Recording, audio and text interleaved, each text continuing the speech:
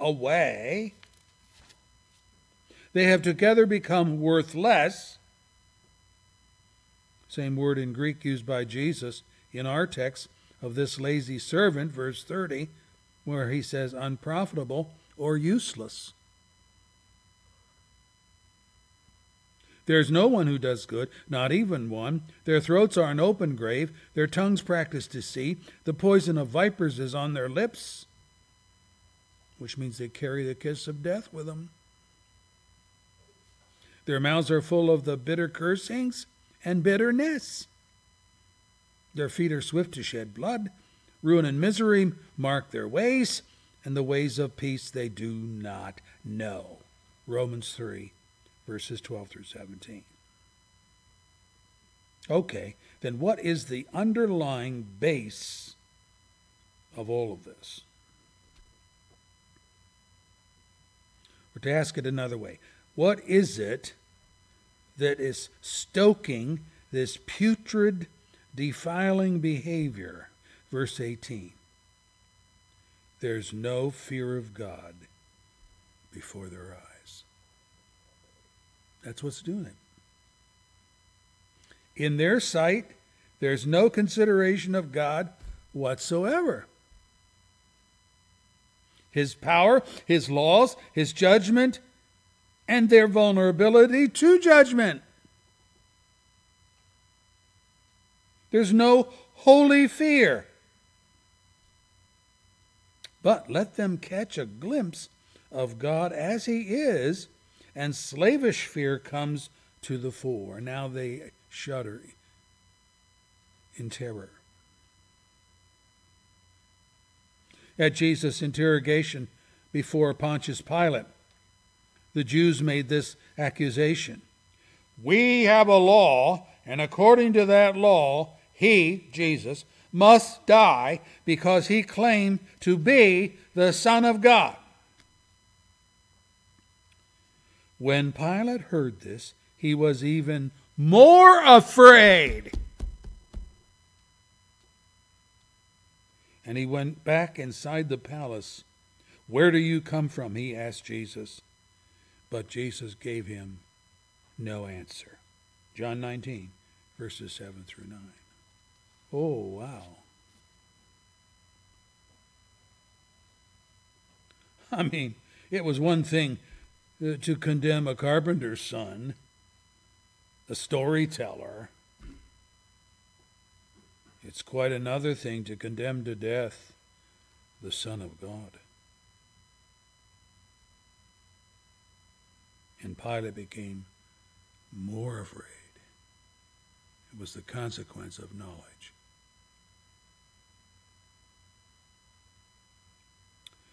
When Paul gave his defense before Governor Felix of Rome, we read as Paul discoursed on righteousness, self-control, the judgment to come. Felix was afraid and said, "That's enough for now. You may leave." And when I find a more convenient opportunity, I'll call for you. I'll send for you. Acts 24, verse 25. He never did call for Paul again. He was scared to death. He didn't want to hear any more of that.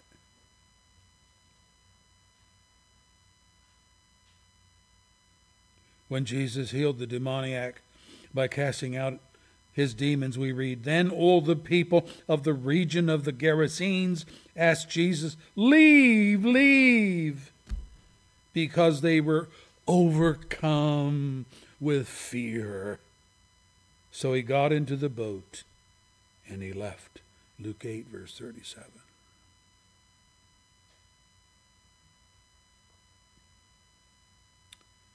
Brethren, the dread of God will characterize the return of Christ. Let me read it for you from the book of Revelation. Last book of the Bible. Revelation 6, verse 16. They call to the mountains and to the rocks, fall on us, hide us from the face of him who sits on the throne and from the wrath of the Lamb. Day of dread. And so the problem with this wayward servant who buried his talent in the ground and did nothing to enhance his master's estate was a slavish fear. He says, I was afraid, and I went out and hid your talent. Verse 25.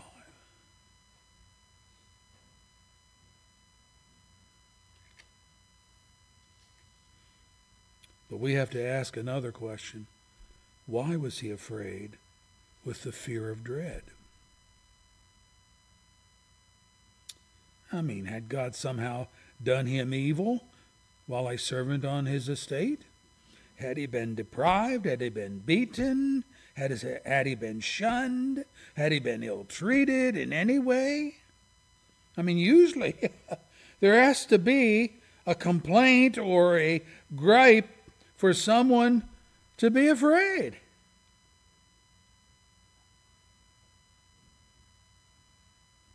Oh, he did have a perception problem. He says to the master, I knew that you are a hard man, harvesting where you had not sown, gathering where you have not scattered seed. Verse 24. And we know that this is man's perception of God.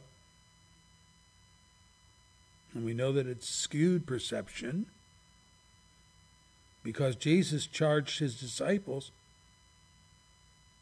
love your enemies, do good to them, and lend to them without expecting to get anything back. Then your reward will be great, and you will be sons of the Most High, because he is kind to the ungrateful and to the wicked. Luke 6, verse 35. That's our God. That's how he relates to people.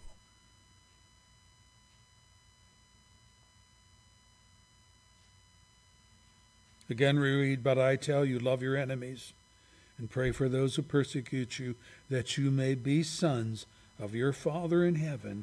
He causes his sun, S-U-N, to rise on the evil and the good, and he sends rain on the righteous and the unrighteous. Matthew 5, verse 44, verse 45.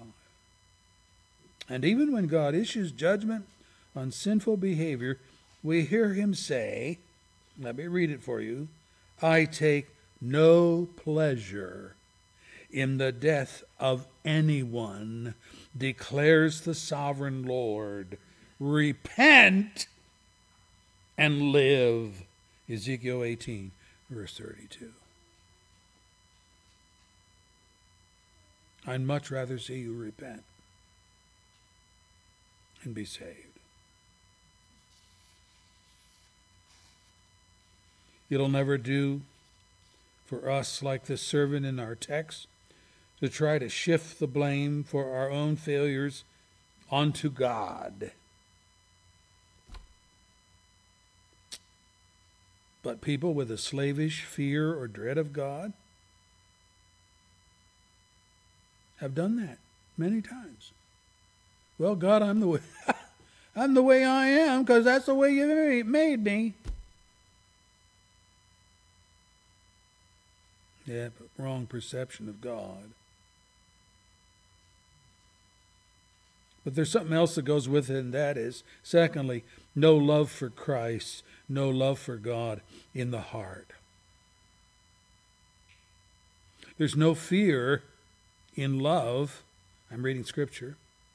There's no fear in love, but perfect love drives out fear, because fear has to do with punishment. The one who fears is not made perfect in love. 1 John 4, verse 18. Slavish fear has to do with punishment. That's why the wicked dread the coming of Christ. It is the answer of Pilate's fear that Jesus might be the Son of God. Wow. And Felix' fear when Paul talked to him about judgment.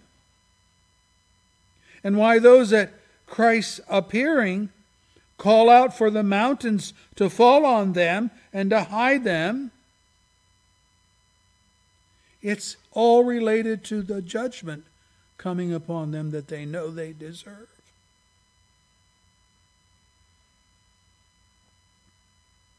But below and supportive of this fear is a lack of love for God and His Son. They are God's enemies. He does them good, but they return His kindness with evil, like the servant in our story. In the Luke text of this parable, we read, His subjects hated Him and sent a delegate after Him, saying, We don't want this man to be our king. That was their attitude.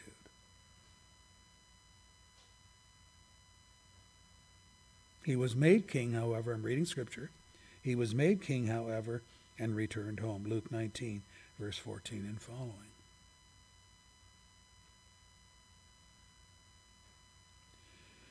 The Jews of Jesus' day protested to Pilate, Take him away! Take him away! Crucify him! Shall I crucify your king? Pilate asked. We have no king but Caesar, the chief priests answered. John 19, verse 15. Absence of love for God is always the underlying support system of fear.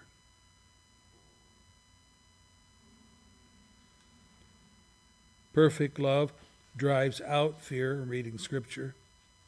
But as it is, Romans 1 verse 30 describes the unbelieving as, and let me read it for you, God-haters, slanderers, unbelieving, insolent, arrogant, boastful.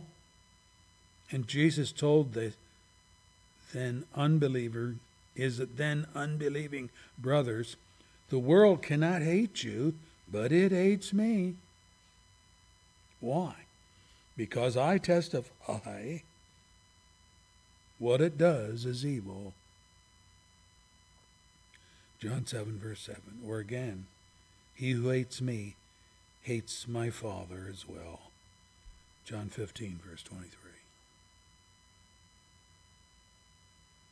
So, brethren, there's a connection between love for God and living faith in God.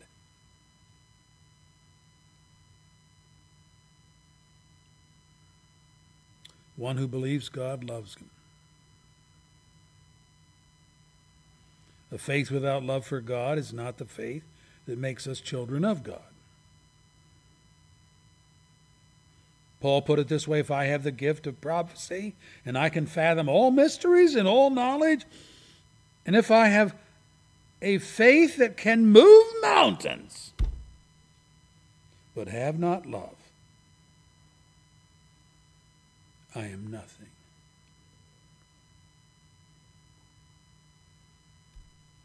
First Corinthians 13, verse 2. And in that same chapter, verse 13, and now these three remain, faith, hope, love. But the greatest of these is love. May I say that love is the defining qualifier of our faith. It's always the defining qualifier. Paul told the Galatian churches, for in Christ Jesus neither circumcision nor uncircumcision is any value.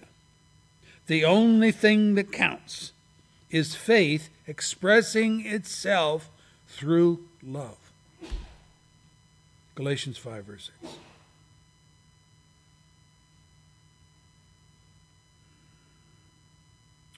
And in Jesus' tense conversation with the Pharisees. They claimed to believe in God and even claimed God as their heavenly Father. But Jesus challenged that. He said to them, if God were your Father, you would love me.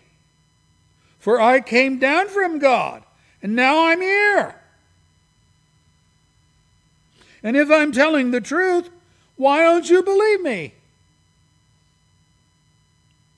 No faith because no love. He who belongs to God hears what God says. The reason you do not hear is that you do not belong to God. Oh boy, they didn't want to hear that. But Jesus told the truth. John 8, verse 42 and following. When James, brother of our Lord, observed in the church a preference being given to the wealthy while the poor were insulted, he wrote, listen, my dear brothers, has not God chosen those who are poor in the eyes of the world to be rich in faith and to inherit the kingdom that he promised those who love him? James 2, verse 5. Clearly, those rich in faith are the ones who love God.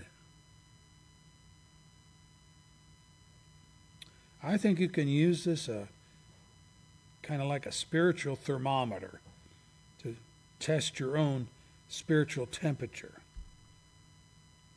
If your love for God is shaky, the problem is weak faith. And that's why it leads to fear. That was the issue with this one servant in our story. The other two servants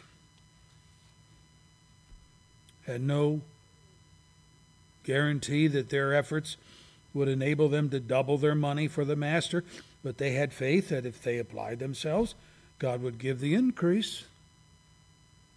They believed in God. They worked for God's glory.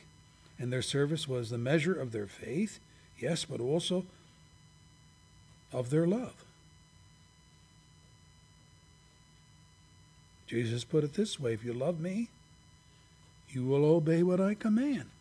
It's connected. John 14, verse 15. And unlike the one servant, these two put their hands to the plow, so to speak, by investing where the master's holdings, putting them in the bank, so to speak, and would again gain interest and increase. One who loves God believes God. Paul commended the brethren at Thessalonica, saying, we ought always to thank God for you, brothers, and rightly so, because your faith is growing more and more, and the love every one of you has for each other is increasing. See how they're put together in the Scripture? Faith in God and love for God. The Bible everywhere teaches that to love God will result in loving one another. And here the brethren's love for each other proved their faith in God, the one flowing from the other. Christ himself said to the church at Thyatira, I know your deeds, your love and faith, your service and perseverance, and that you are now doing more than you did at first. So Christians, we say we love God. Then do you believe him when he speaks and in all that he speaks? Do you believe him when he gives instruction on child rearing that goes against the culture? Do you believe him when his instruction on marital harmony is the opposite of the divorce-happy advocates of our society? Do you believe him about a Christian work ethic, a responsible restraint on borrowing and debt, on amassing material goods? Do you believe him when the politicians say one thing concerning social justice and he says the direct opposite? Do you believe him when he tells us to assemble with God's people as often as we can to hear and to learn God's word, when it's convenient and when it's not convenient? Do you respect the benefit of corporate as well as private prayer? We meet corporately every Wednesday night. Do you believe in mission outreach to the lost? Do you play a part in that outreach? In the weeks to come, we will be looking at all these things as part of a living faith. Let us pray. Our Father, we thank you for your word that you lined out for us, how faith and love work hand in hand. And I did use the word work. We're not just sayers of the gospel. We are to be doers of the gospel. And I pray that you would cement that into our minds today. Give us a heart for God that loves him. Help us to love his character, his power, his authority.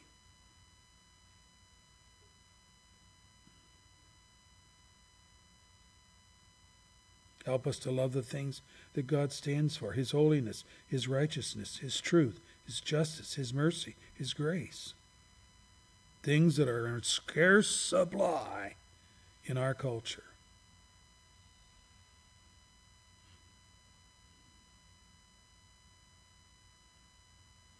Help us to love his commands as a delight and not as a burden. To give us joy in our heart when we contemplate being with God's people to worship God on the Lord's day.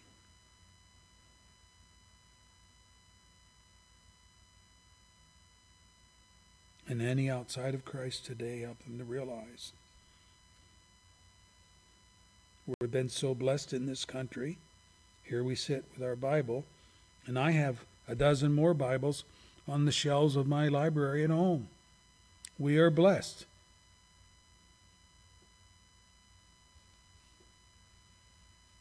We have all these different translations that make reading easy. We have study Bibles that give us footnotes that send us to other places in the Bible where we can get an understanding of the text we're presently reading. No other country has this volume of help. God is saying to us, I want you to know me.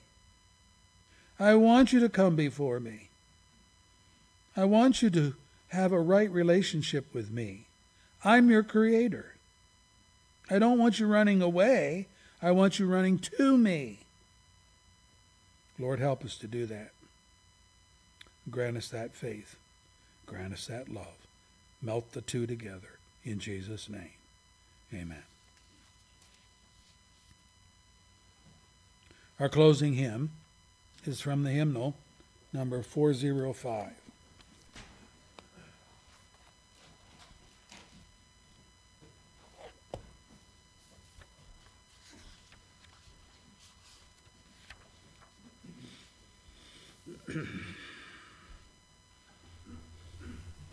It's a great hymn.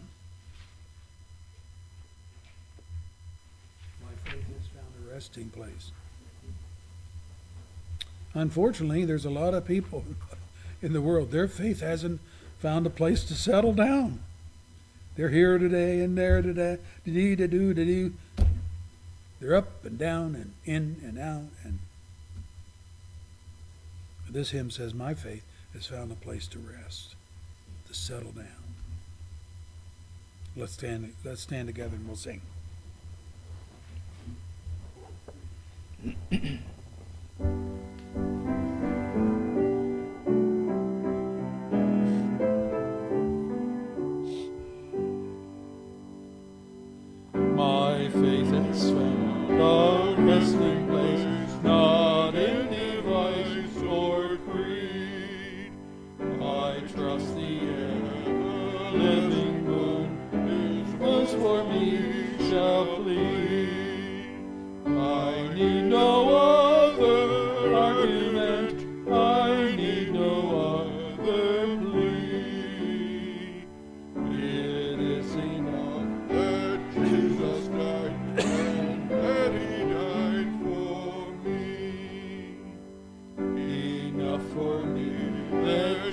Jesus saves, sends my fear and doubt. A sinful soul, I come to him, he'll never cast me out. I need no other argument, I need no other plea. It is enough that Jesus died, and that he died for me. My heart is leaning on the word, the written word of God. Salvation by my Savior's name, salvation through his blood. I need no other argument, I need no other plea. It is enough that Jesus died and that he died for me. My great physician heals the sick, the lost he came to save. For me his precious blood he shed, for me his life he gave. I need no other argument, I need no other plea. It is enough that Jesus died, and that he died for me.